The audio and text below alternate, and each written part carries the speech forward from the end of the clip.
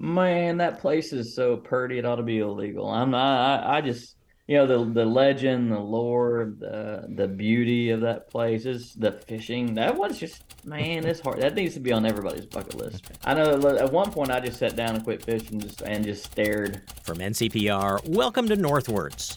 People, ideas, and conversations from and about Northern New York, Vermont, and beyond. I'm Mitch Teich.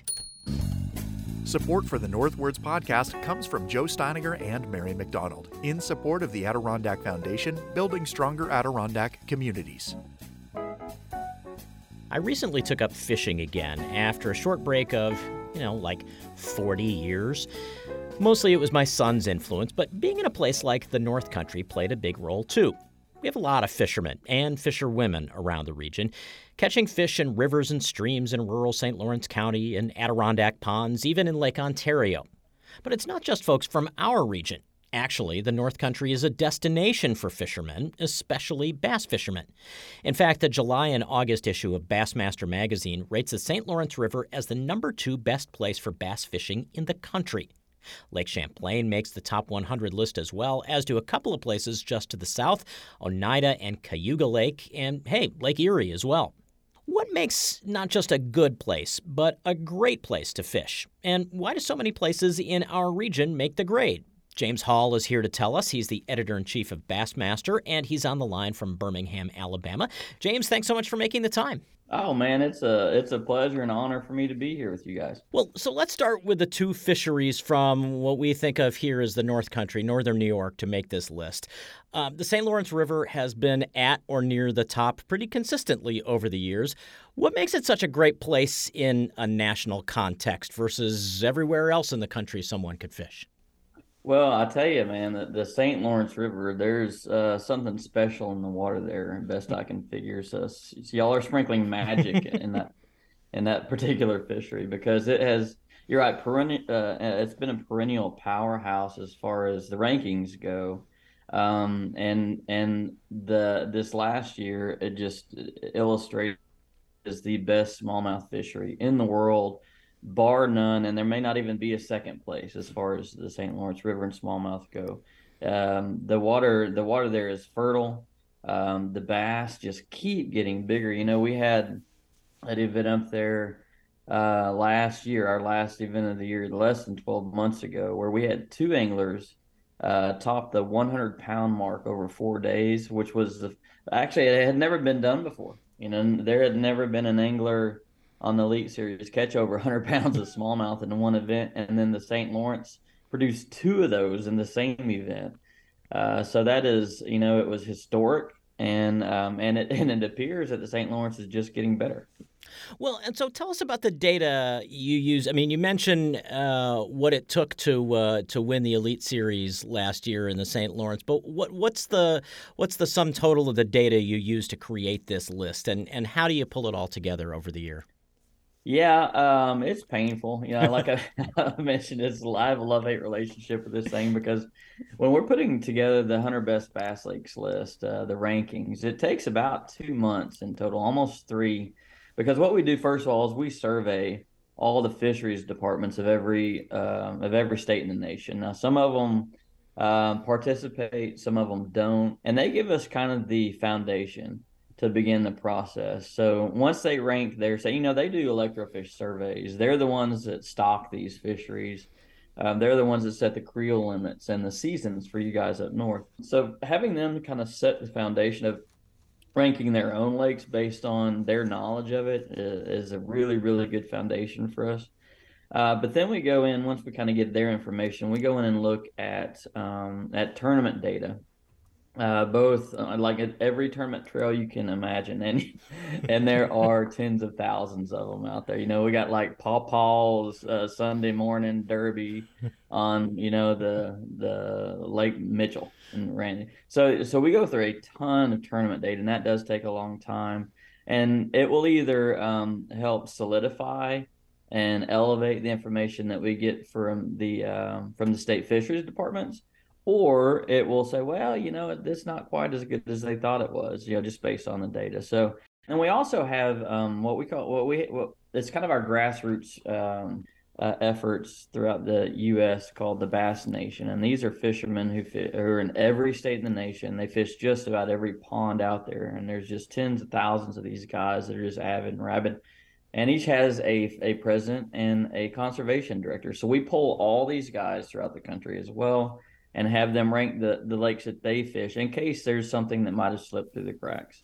So when we kind of get it all down, we collect all that data, get our arms around it. We kind of put it down on paper, throw it in a spreadsheet, and we start looking at the average tournament weights it's taken to catch, and then the big fish, and then how close are the tournaments? Because if one derby is won with 30 pounds and the next 10 guys have 3 pounds, well, then it kind of lets you know that was just that was kind of a one-off. And so we try to avoid the one by ranking highly these one-offs, because every lake can show out every now and again. But we get a blue ribbon panel of industry insiders, some Elite Series anglers, some folks in the industry that have fished for forever, some people in my office. And then we just debate where these lakes are going to fall on the rankings. And then once that debate is over and hopefully no blood has been shed, then we settle on the list and publish it. Well, and we should get a definition out of the way, too. You talk about the best bass lakes, but obviously when we're talking about the St. Lawrence River here, you're taking some liberties with the idea of a lake. These are really bass fisheries we're talking about. That is correct. It's just not as catchy. Best 100 best bass fisheries. Yeah, that's right. There's lakes, there's man-made, there's tidal fisheries in here as well. So yeah, it's just the best bass fisheries in the U.S. But we throw them all under the lakes name. Well, and you were saying this, this is obviously a national magazine with thousands of subscribers, and potentially lots of them might travel a few hours or even more to fish. So I would assume that accessibility also figures into this top 100 list. It does, yeah, accessibility. So whenever we reach out to the conservation directors of the Bass Nation I mentioned earlier, we make sure that the accessibility that there's access, because no private lakes are obviously going to be put on this list. And then there's some public lakes that can be dangerous. And then we also add to the criteria kind of the scenery, because there might be a fantastic pond in the middle of Houston, Texas, and there's nothing but beer cans and whatever floating on top of it. And so we also don't want to send people there. So, so the added criteria are accessibility and kind of scenery. And it's hard to find an ugly place to fish, but they are out there, and we want to try to kind of avoid sending people to those places. Well, and I suspect if you asked a longtime bass fisherman here in northern New York or California or Alabama or Texas, they would all have this one special place that they think is the best. But this is, I don't want to say lowest common denominator, because that's probably not fair either. But you're not trying to like overload the secret place that the longtime fisherman has been going for 20 years and can only really handle 3 or 4 people in it at once. Yeah, that is right, and there is kind of a size minimum too. So we don't want to bombard a tiny fishery. Although we have some really small ones on the list. It's smaller than ever this year, but those are some kayak only and bank fishing only scenarios, because not every we have 500,000 readers of Bassmaster, and not all of them have a boat.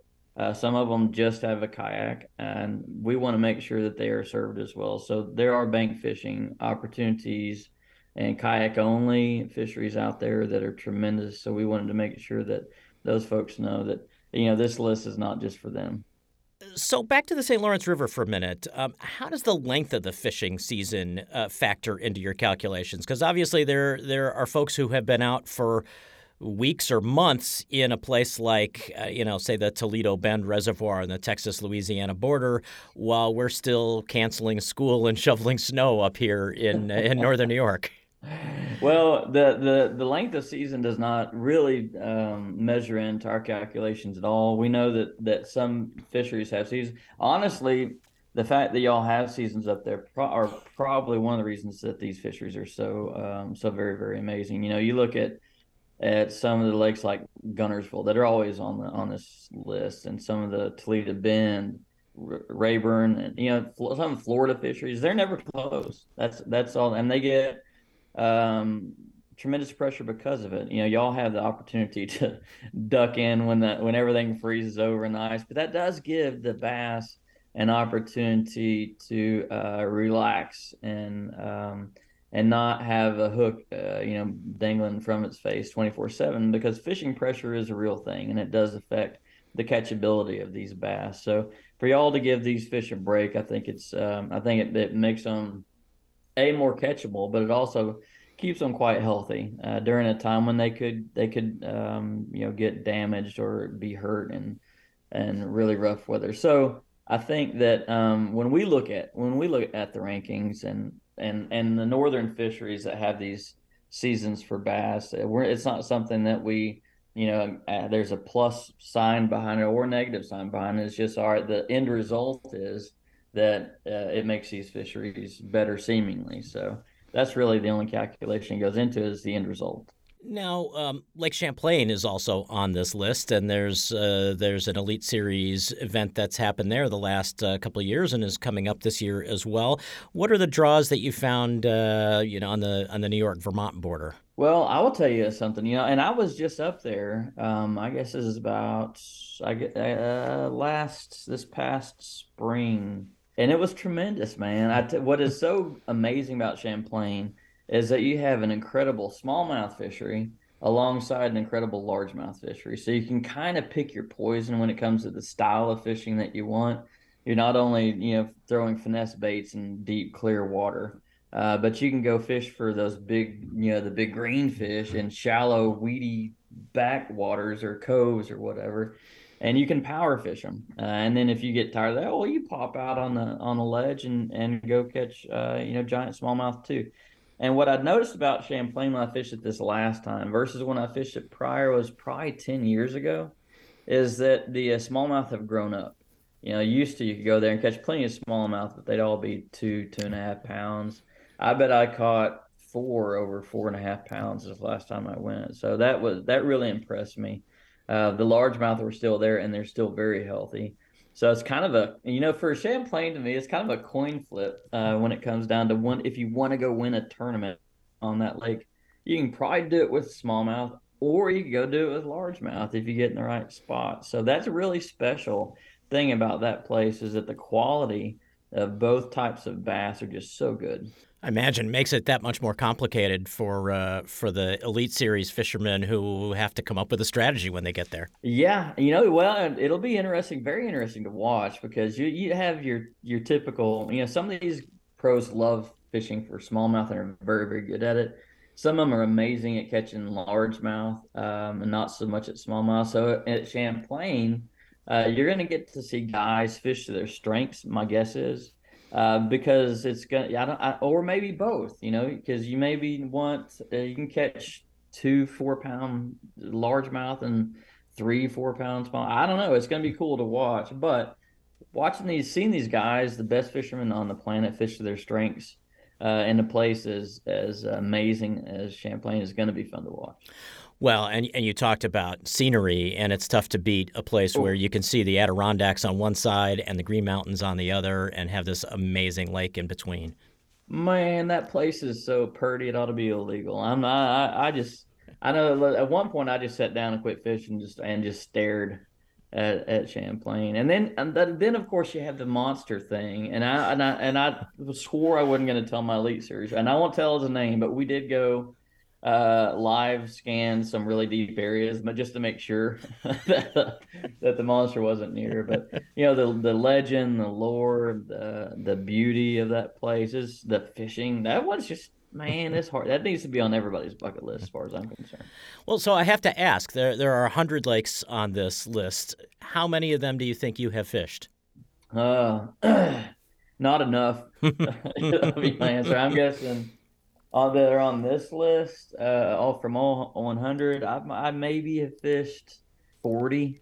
You get on, when we first started doing it, I would take wild swings, and I'd go, this year I'm going to take a California swing, and I'd go out there and I'd fish Delta and Clear Lake and Berryessa and knock 3 off the list and thought I did something. But there's, they got 9 lakes on the list. I didn't even put a dent in it when I went to that state. So It's fun, and there's a couple more after, because we have beyond myself, we have three other writers that contribute to this list that live in these regions that they put together, and they come up with new lakes all the time, and some fall off this list, and there's a couple of new ones that I think I'm going to have to poke around and maybe put on my list for next year. To answer your question, not nearly enough. Well, I was going to ask whether some of this is still an eye opener. I don't know how long you've been editing, but certainly you've been around the sport for a long time. There must be some that are still popping up that you were not aware of. Yeah. As a matter of fact, some of the ones because I write in the Southeast region, since I live in the Southeast, and there were three on there that I found this year that had never made the rankings. I've been with the magazine for almost 25 years now. So, and we started this thing, I guess 11, 12 years ago. So, the very first lake to be ranked number one was Lake Falcon. And it was, guys were catching 30 pounds on an umbrella rig in one cast. It was just, and at that time you're thinking, oh my gosh, well, maybe this is a bad idea. There's not a lake that's ever going to be able to beat Falcon. And then 2 years ago, Falcon didn't even make the list. You have drought, you have overfishing, you have flood conditions, you have, there's fish kills because of lake turnover, poor management. There's just so many things that can affect a fishery that I have, over the years, past decade plus, I've been shocked at how much this list changes and turns over. So yeah, every year I'm excited to see what the guys in the other regions come up with. I'm always excited to find new lakes that I get to add to the Southeast region, and Florida. Man, there are some amazing things happening in Florida right now, as there are in Texas. So we're actually about to head down to a sport fishing show, and I have a couple of those lakes that I haven't fished yet that I'm going to check off in the Sunshine State. But yeah, there's always some surprises, man. It's pretty amazing. And so where are we talking to you from? Where do you live? I'm in Birmingham, Alabama. Oh, okay. Yeah, the world headquarters of BASS. Very nice. Happy to be done with this issue, though? Yes. Of all the issues I do, I hate this one the most. It is, well, for two reasons. A, it's a lot of work, and I'd rather be fishing than working. That's kind of how that goes. But then you also can't make anybody happy, because you do your best to get the list right. And the guys whose home lake is on that list, they get mad. They're like, I didn't want you to tell anybody about Burton Mullet Lake in Michigan. You ruined it forever. And then the guys whose favorite lake isn't on there get mad. They're like, you don't know anything. Lake Mitchell in Alabama is the best spotted bass fishing lake, you dummy. So, it's never, you never make anybody happy. But I think all the people in the middle, it's that 500,000 readers in the middle that that's our sweet spot that we're trying to help out. So yeah, it's a love-hate relationship with this thing. I love the conversation that it creates, and hopefully the results that it gives the folks who don't have a whole lot of time to go fishing, points them in the right direction. That's the part that I love about it. Well, I enjoyed it for sure, and I really enjoyed talking with you. Thank you so much. No, man, it's been my pleasure. I sure appreciate your interest in this, and I hope that you get to get out on the water sometime soon and test out the list for yourself. James Hall, editor-in-chief of Bassmaster Magazine, talking with us about the magazine's July-August issue, which places the St. Lawrence River as the #2 bass fishing site in the country. Down from #1 last year, but still pretty impressive. And hey, it was #1 in the Northeast, and Lake Champlain was #5. You'll find a link to the whole shebang at ncpr.org/northwards.